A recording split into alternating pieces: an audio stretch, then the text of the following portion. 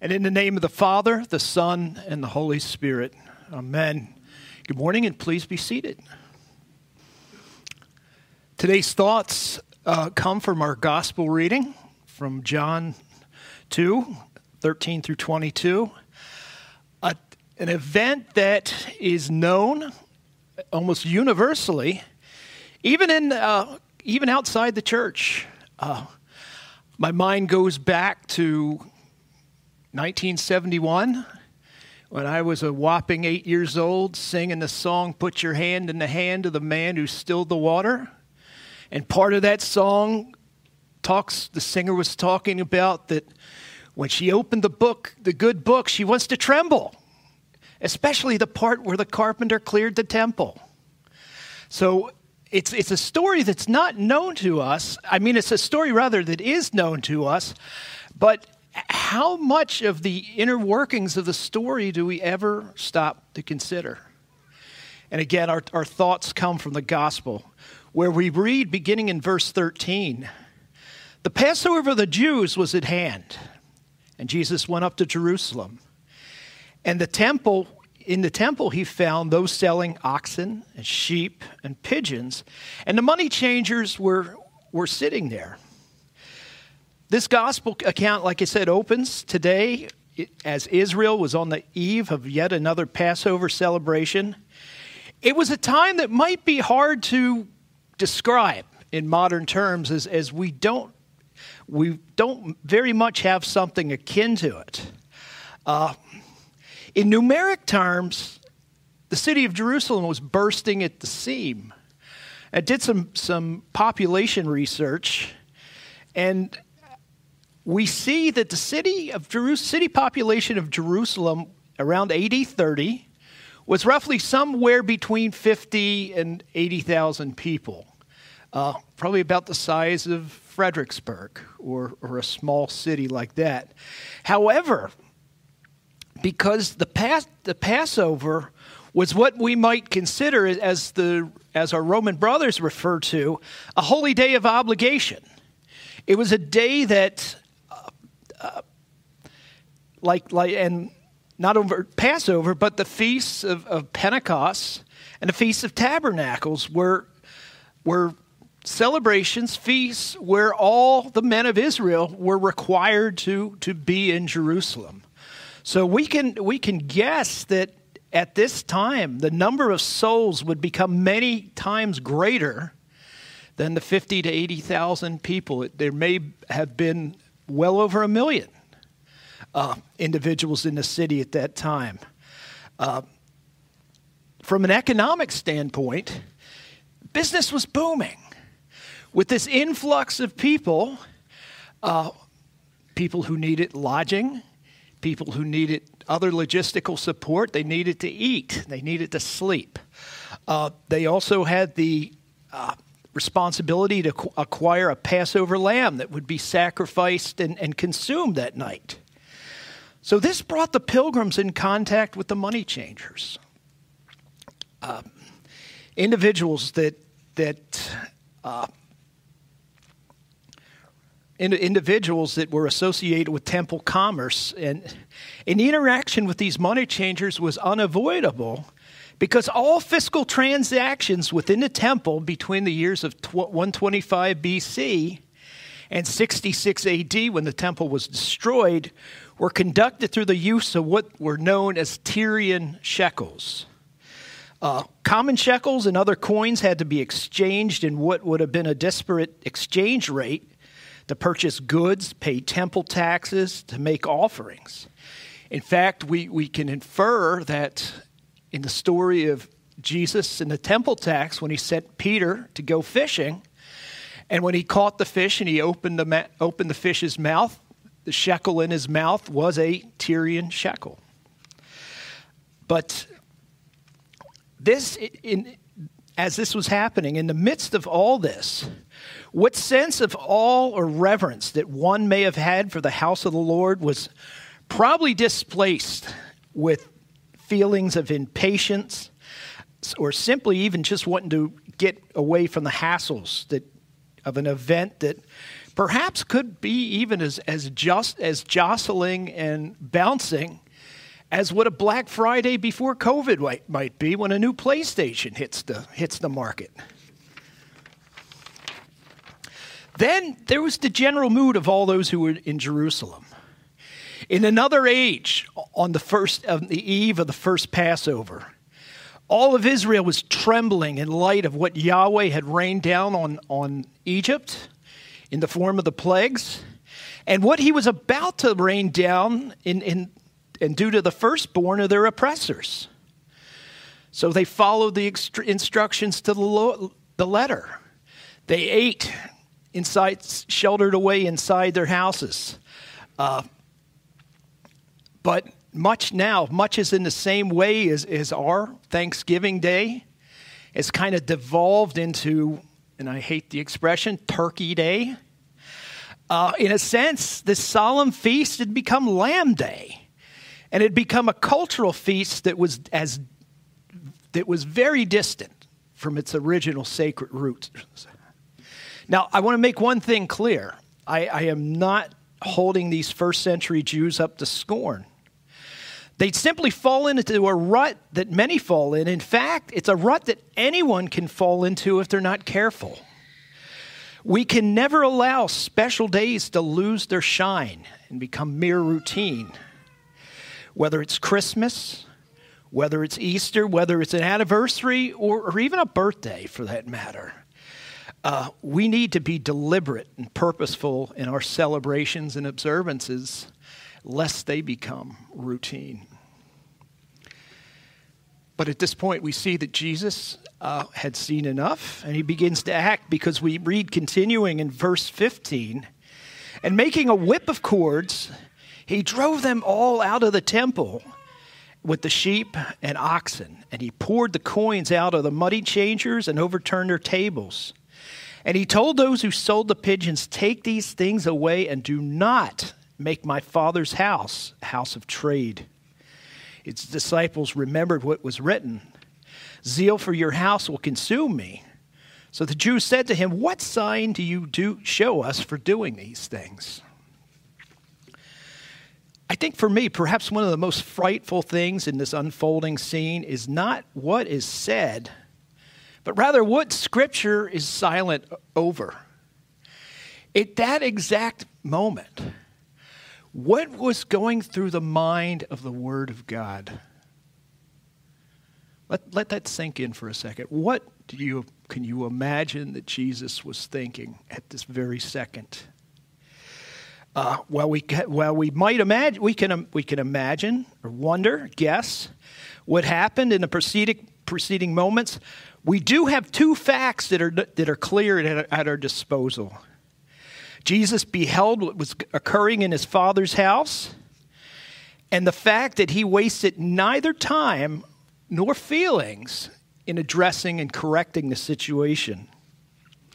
The sounds of haggling, grumbling, the sounds of commotion were suddenly replaced by crashing tables, scattering coinage, frightened animals, and shocked and angry Israelis as Jesus quickly shut down their motley marketplace in God's holy temple. You know that moment at a nice dinner, a nice restaurant, where you hear the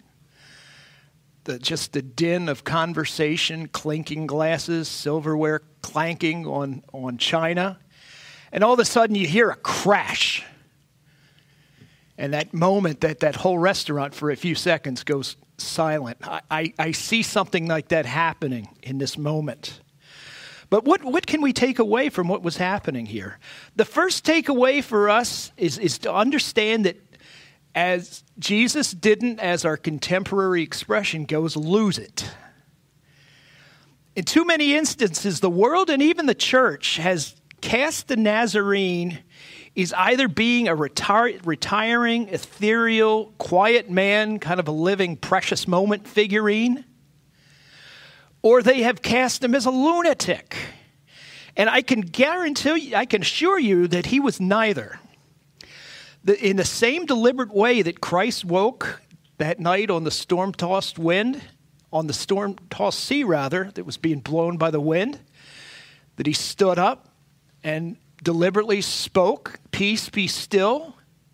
Jesus approached this moment in the same fashion. He was completely in control of what was happening.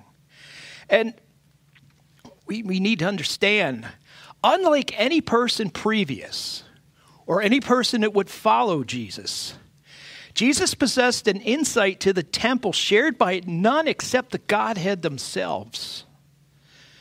The original tabernacle and the temple that followed was built as a model of the heavenly temple in the presence of the Almighty.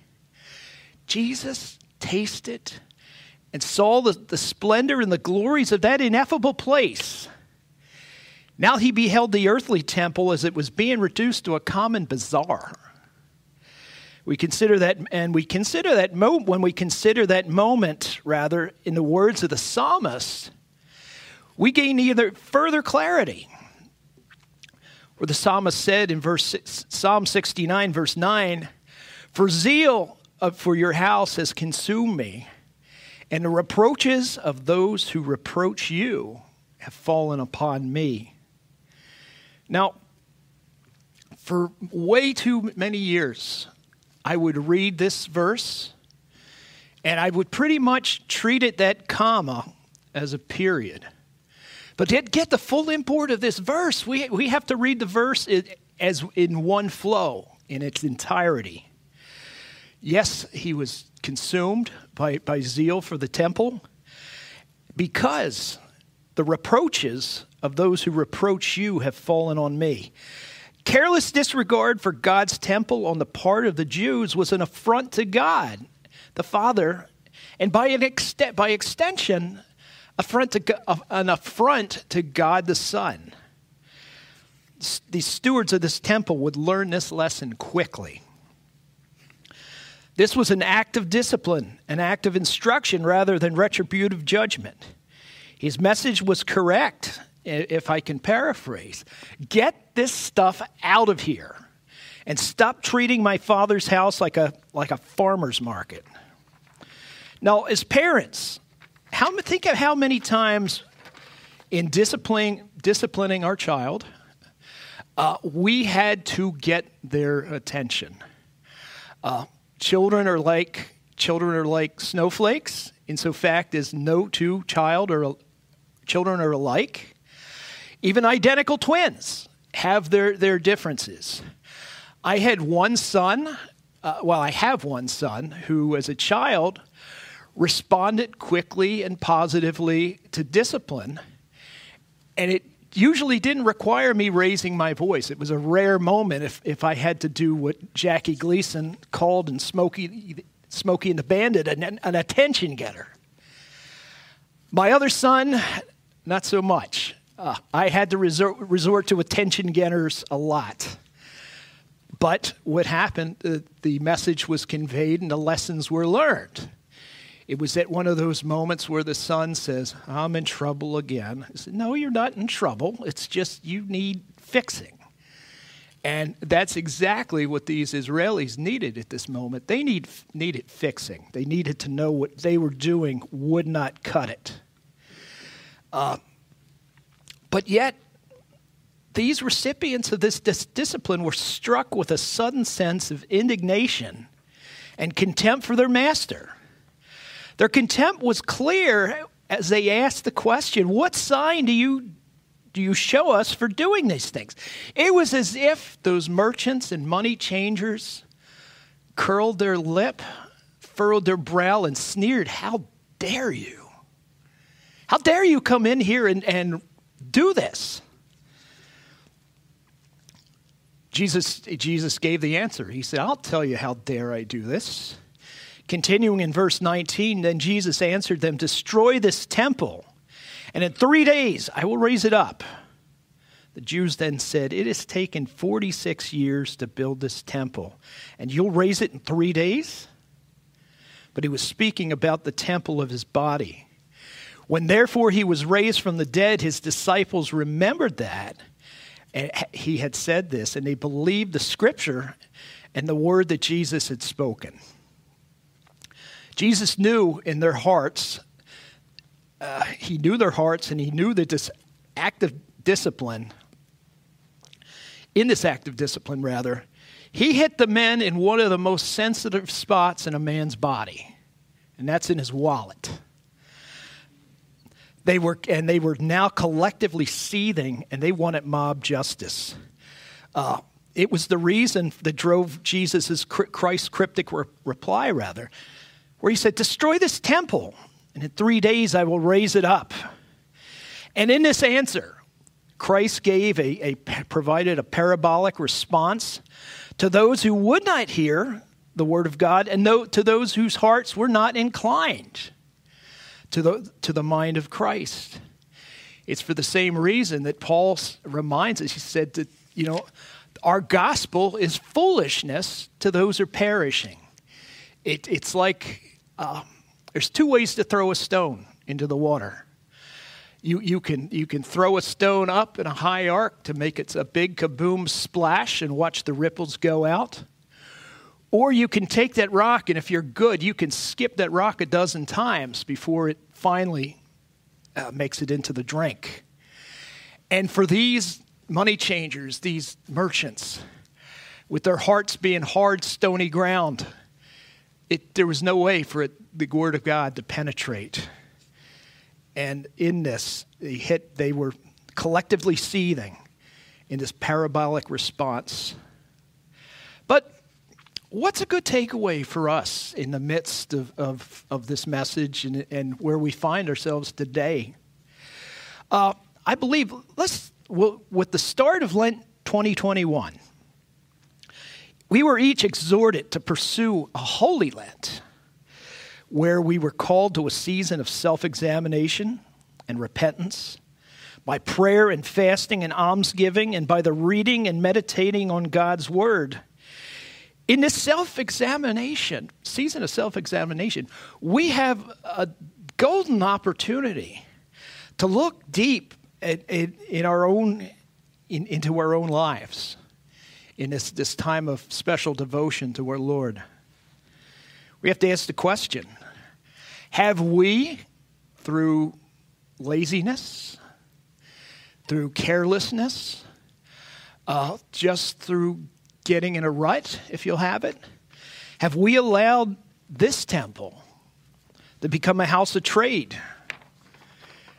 And a house of trade with things or pursuits that could be just spiritually unprofitable, or there's things that could be spiritually toxic and things that are literally dragging us down and making it harder to walk in the light of Christ.